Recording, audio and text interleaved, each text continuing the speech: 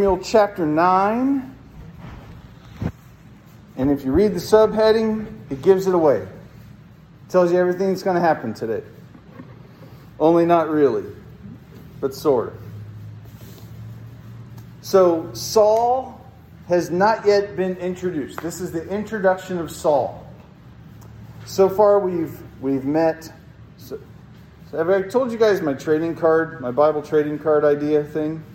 So you know how you might have kids and grandkids, well, probably grandkids, with Pokemon cards or baseball cards, and they remember all the stats of everybody, and you got that guy that knows, and just like I want to make Bible trading cards. So it's got like Samuel on there, and it's got all of Samuel's stats and all of Samuel's story squeezed in, and give that to kids, and they can memorize that. So since I've thought of that, and I've had that on my mind for a couple years, sometimes when I do my Bible study, I think in terms of what would be on their trading cards. So far in 1 Samuel, we'd have a Samuel card, right? This is the prophet chosen before birth, miracle birth. We'd have Hannah, his mom. We'd have Eli, the corrupt priest. Hophni and Phinehas, his corrupt sons. We're all the way into Samuel chapter 9, and now we meet Saul. And we're going to be with Saul for a lot of the rest of 1 Samuel. In a lot of ways, up till now, Samuel has been the star of his own book. But starting today, Saul becomes the star, even though it's called 1 Samuel. So, there's a man of Benjamin. This is the tribe of Benjamin. If you have a really cool study Bible that's got maps in the back, you can figure out where that was. This would be fun homework for this week, is to dig out your big old study Bible with the maps in the back and read about this adventure that Saul goes on and follow that path, because it does, we'll talk in a minute, it's strategic.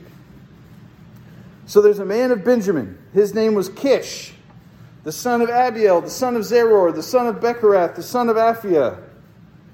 Now all of that is giving standing that he has been in Benjamin for a long time. He's a faithful family. They've kept track of this stuff because they've kept their land. Remember, under the law, they'd have the year of Jubilee where everybody would get their land back that they had lost. Well, Israel, there's no year of Jubilee ever happened. They never kept that law. But these guys have kept their land and kept their property for all these generations. So that's significant. A man of wealth. Oh, there it is. A man of wealth. He had a son whose name was Saul, a handsome young man. There was not a man among the people of Israel more handsome than he. Wow. He's a stud. From his shoulders upwards, he was taller than any of the people. He's head and shoulders above, right? I mean, he's a tall dude. He is handsome. He's rich. Come on. This is Prince Charming here. Now the donkeys of Kish, Saul's father, were lost. All right, so donkeys. What's the big deal?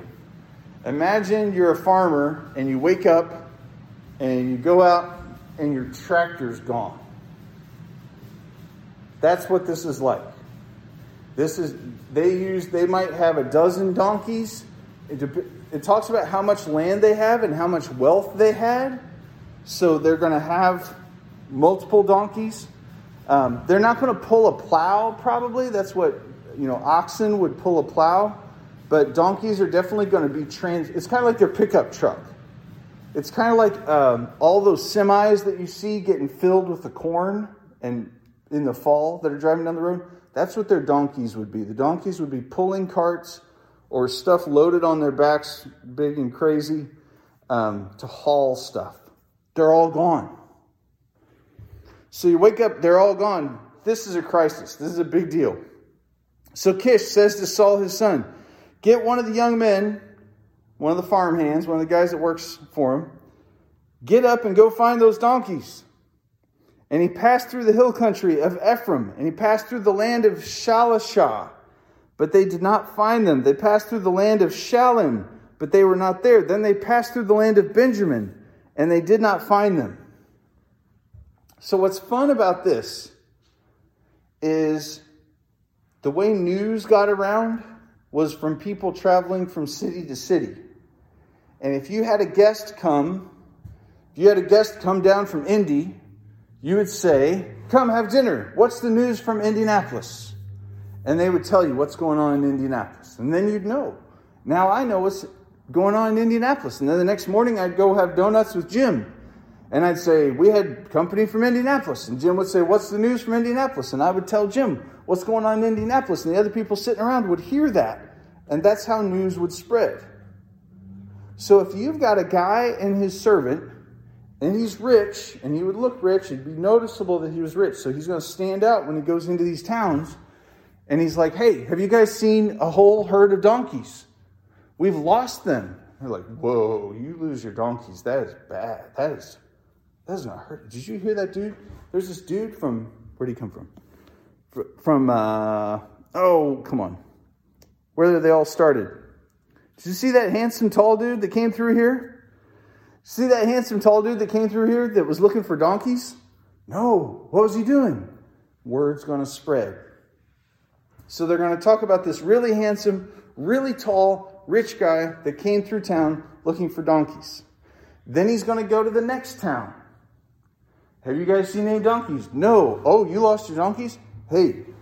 So imagine he passed through the hill country of Ephraim, Shalishah, Shalem, and all of Benjamin.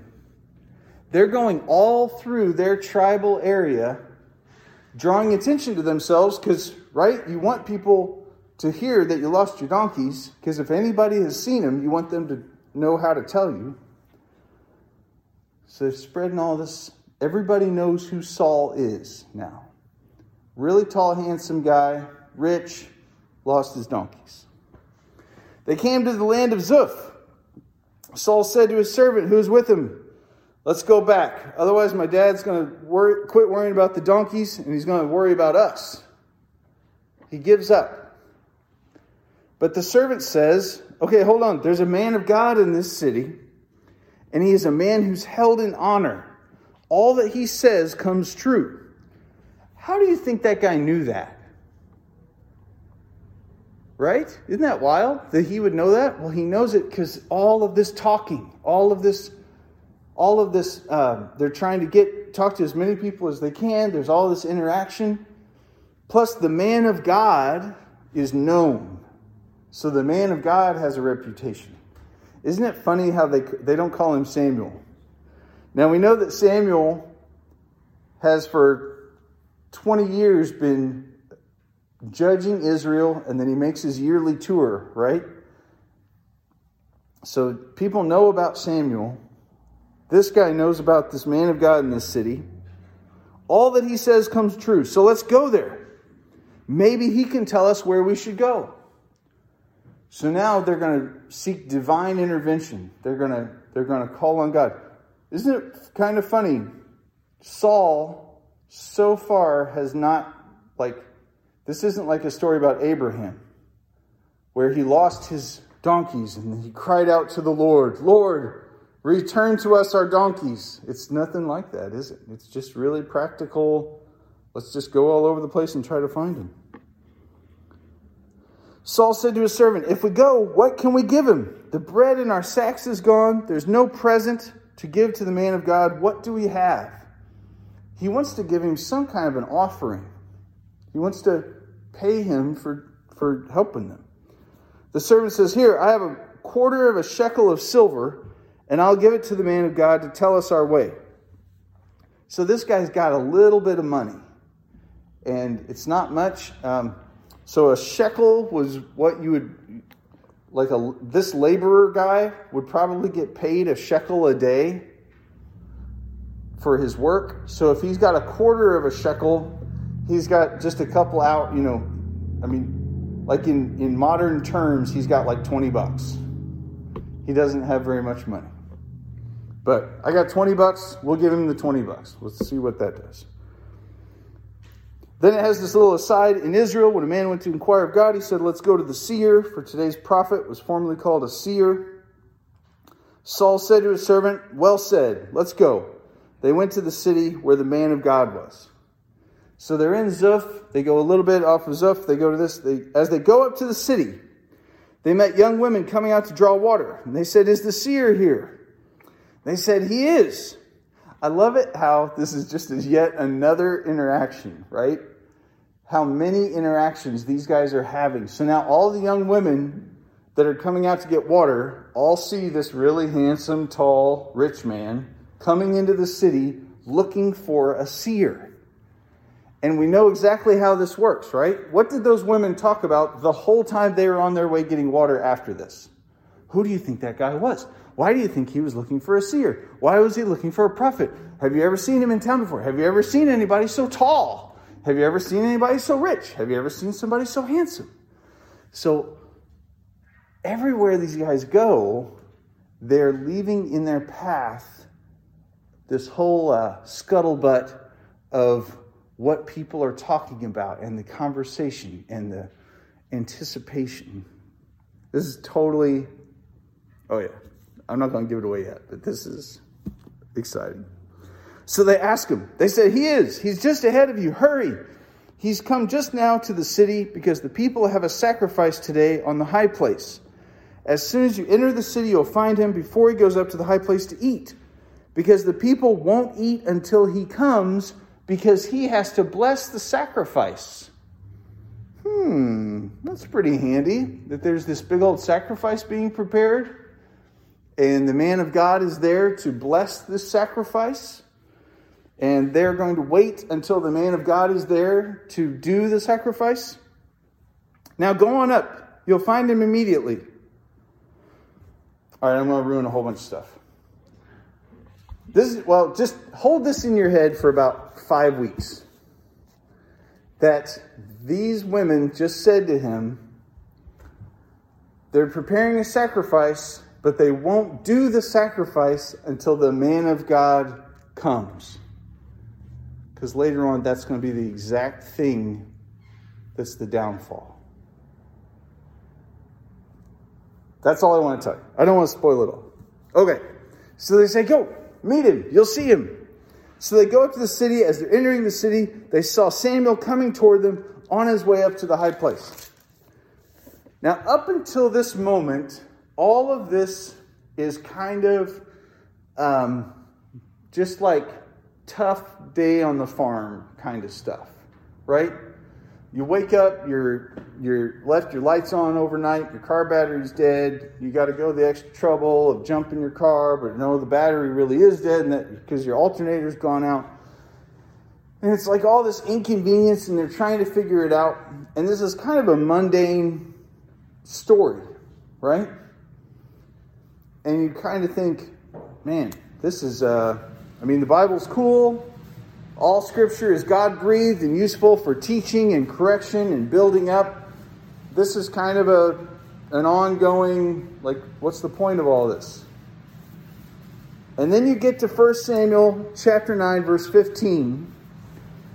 And you see that not only is God with us in every part of our lives, but God really wants us to understand the scriptures. God really wants us to understand the Bible and to enjoy it and to read it and look at it. So sometimes he throws us a slow ball and he helps us out. And that's what verse 15 is. The day before Saul came, the Lord revealed to Samuel, tomorrow about this time, I'm going to send to you a man from the land of Benjamin. And you are going to anoint him to be prince over my people Israel. He will save my people from the hand of the Philistines. For I have seen my people because their cry has come to me. Remember when Moses went to talk to God? And there's the burning bush. And God says, I have heard the cry of my people to deliver them. And for that reason I have now come. Wow. the people, remember a couple chapters ago and then a couple chapters before that, the people were crying out, give us a king. Give us a king to save us from the Philistines. Give us a king so we can be like all the other nations and be tough because we're weak. And God said, doggone it, I want to be your king. But I care about you and I want to show you mercy, and so I will give you a king. So picture being Samuel. And Samuel has this vision from God. Tomorrow about this time, I'm going to bring a guy along, and he is going to be, just notice what it said, the prince. You're going to anoint him as prince. Why is he the prince? Because Jesus is the king. It sounds cheesy, but it's true. God is still the king of his people. Even though the people want a king, a worldly king that they can pay taxes to and be enslaved to, God is still their king. And that's why that little wording gets funny. So imagine you're Samuel. Tomorrow about this time, I'm going to show you a guy, and you're going to anoint him the prince over Israel because I've heard the people and what they want, and I'm going to give it to them. So Samuel goes about his day, and he's like, well, if I'm going to anoint some dude king of Israel, we need to have a feast. We need to have a sacrifice. And such city gets word to him, hey, we've prepared a sacrifice. Will you come? He's like, yes, I'll come there. God didn't say go to Ziph, go to this city, go to that city. Samuel's just doing what he does. And so now we've got the sacrifice all set up because it would take over a day to get that ready, to prepare that. And now Samuel is in this town. And he's like, okay, God, who are you going to show me? In the meantime, Kish and Saul are like, where are our donkeys? And they're freaking out. And they're running all over the countryside. And they're going city to city.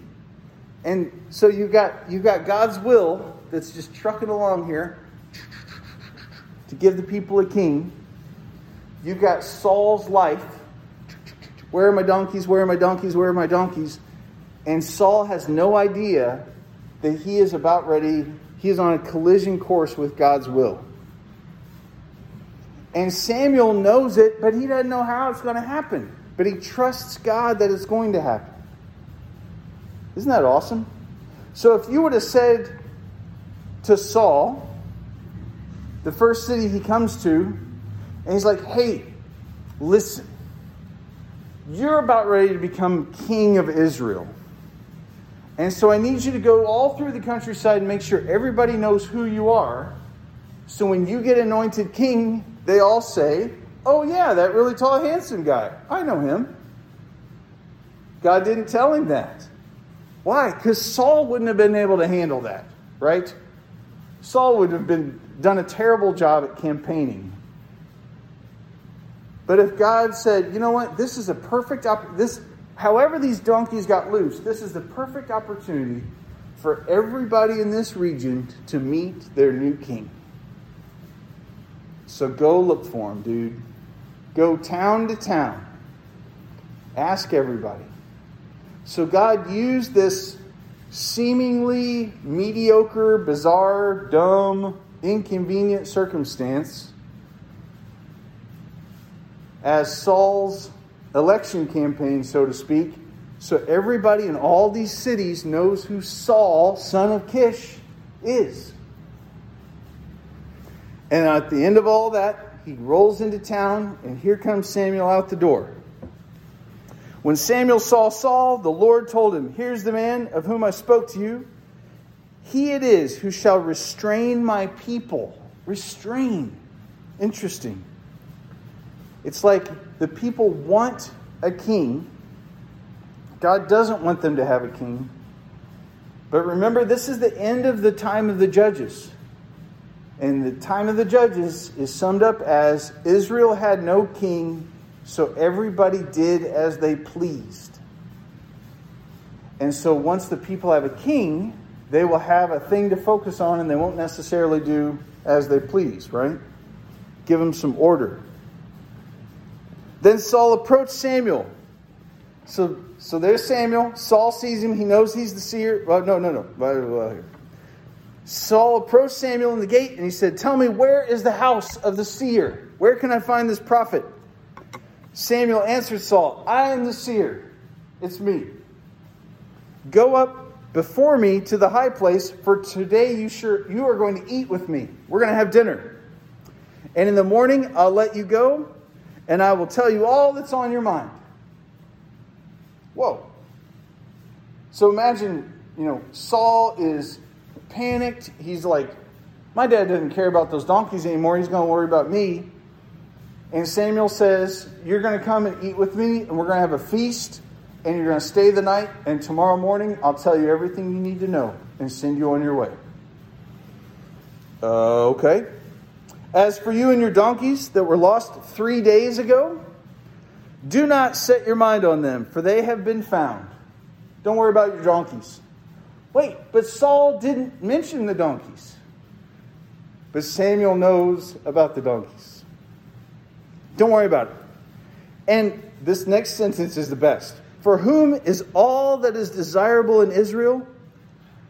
Who owns everything good in Israel?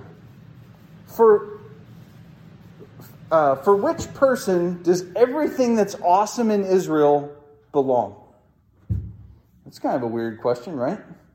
Who owns the best of everything in Israel? "For whom is all that is desirable in Israel? Is it not for you and all of your father's house?" Now this is getting even weirder. So the dude already knows about the lost donkeys and that they're fine. He invites him to dinner. He says, "You're going to stay the night, and then I'm going to send you on your way. And everything that's good in Israel is all yours." What? Saul answered, "Am I not a Benjamite? I'm the smallest tribe. At one point, there were no women in our tribe, and we had to go steal women from another tribe at this weird dance thing. I mean, we are like the pipsqueak of all tribes." Yeah, that was in the book of Judges. "And isn't my clan, like my family within Benjamin, is the humblest of all the clans? Why do you talk like this?" Isn't that just like God? Like, God could have taken somebody from the biggest and baddest tribe and he did pick a rich guy that's really handsome and really tall. But he could have picked these powerful people. And he goes, tiny tribe, tiny family, the one handsome dude in the family. Samuel took Saul, and his young man doesn't give him an answer. That's the best. Like, Samuel doesn't answer him. Classic in all the movies where the wise man just gives only the answers he wants to give, right? "Then Samuel took Saul and his young man, brought them into the hall, gave them a place at the head of those who had been invited, who were about 30 people. Samuel said to the cook, 'Bring the portion that I gave you, of which I said to you, put this aside.'" Before Saul ever showed up, while they're getting ready for this whole thing, Samuel says, "Take this part of the sacrifice and save it. Keep this extra. Keep this off to the side for a minute. I'll tell you why later." He's saving like the really good cut of meat for Saul. Oh, so now bring it. So the cook brought the leg that was on it and set it before Saul. And Samuel said, "See, what has been kept is set before you. Eat, because it was kept for you until the hour appointed that you might eat it with your guests." He's not just talking about that cow leg or that lamb leg. All of Israel has been kept groaning for a king, and the people didn't know how to follow God as a king, so they need a man who is a king, and they get it, and it's all been kept until this moment where Israel is basically given to Saul as their new king. So he ate with Samuel. They came down from the high place into the city. There's a bed for Saul and his farm hand helper. They go to sleep, and it's the end. They're like, wow, what all has happened today? At least the donkeys are back home. We'll get a good meal at the end of all this. This seer talks a little crazy talk, but we're all done. And they wake up in the morning. All right, wake up so I can send you on your way. They go to the street, and they go down and they start to leave the town. And Samuel says to Saul, tell your servant to go on ahead. I got some private business to talk to you with. And so the servant goes on ahead of him. And he says, all right, stop here for a minute. And I'm going to make known to you the word of God. We're going to stop. We're not going to go on. So don't look ahead. But gosh, this whole thing, like Samuel, like dreadlocks, prophet from age 0 on, has a word from God for Saul. What did Saul do to get this word of God? Did he fast twice a week? Did he pray on raw rice for 9 hours on his knees to get God to reveal himself to him? He didn't. And this gives me a whole lot of hope that, gosh, what if all the stupid stuff, the little tiny, not overly religious, not incredibly righteous, just normal, changing the oil in my car, getting a flat tire, getting inconvenienced, having somebody knock at my door at 5 o'clock when I'm getting ready to eat dinner and they're asking for a jumper. Just little inconvenient nonsense stuff. What if that is where God is working to lead us into his will? What if every little stupid thing, like so many times, here we are, right?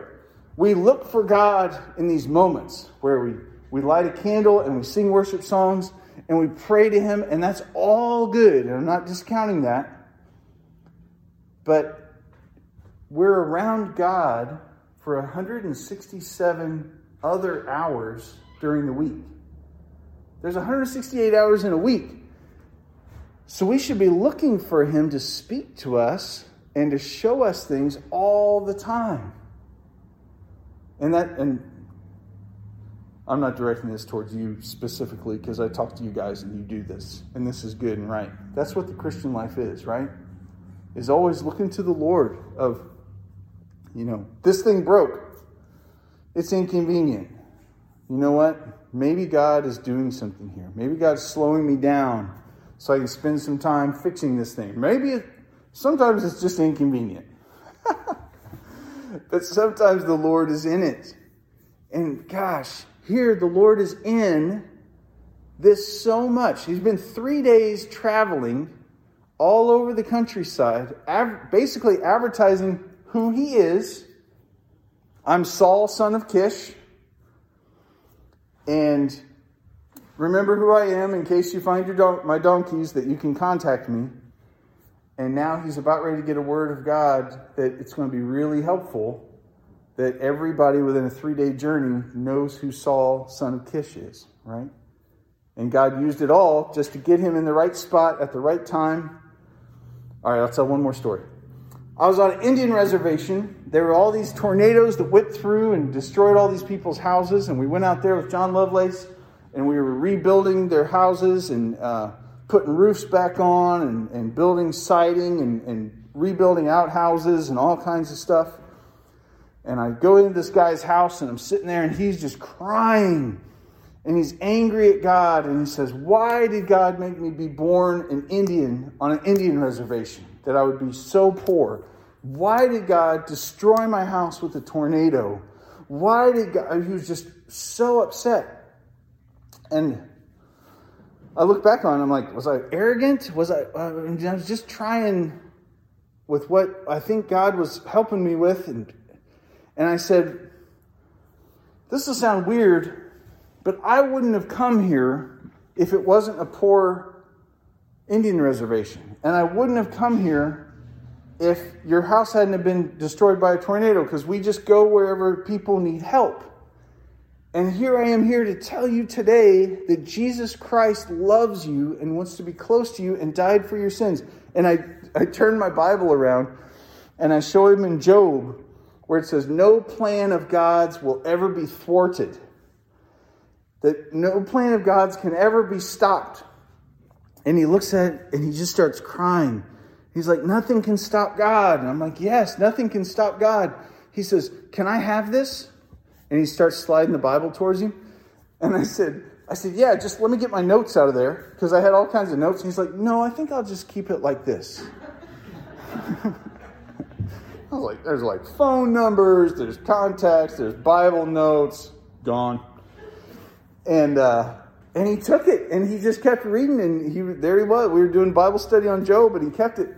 And it was like, gosh, that poor guy, all kinds of horrible stuff happened to him. I'm not saying God caused all that stuff to happen. I think sin and a fallen world made all that stuff happen. But God used it all to intersect his life with his will. And to give that guy a chance to hear it again. I mean, I had to hear the gospel 100 times before I got saved. And God's doing that in us, in our inconvenience, and everybody around us today. All right, let's pray. Lord, do it. We praise you, Lord, for the way that you show us mercy, that you hear your people when we cry for help, that you do deliver us every time. And we praise you, Lord, that you work in flat tires and dead car batteries and stolen pickup trucks, just whatever. You work in all of these little simple things to draw us to you. And I pray, Lord, that whether we are the people having the inconvenient stuff happen to us, or whether we get to be the seer and the prophet that brings your word to people that are hurting and people that are having problems, Lord, do it and show off and expand your glory. We love you, Lord. Amen.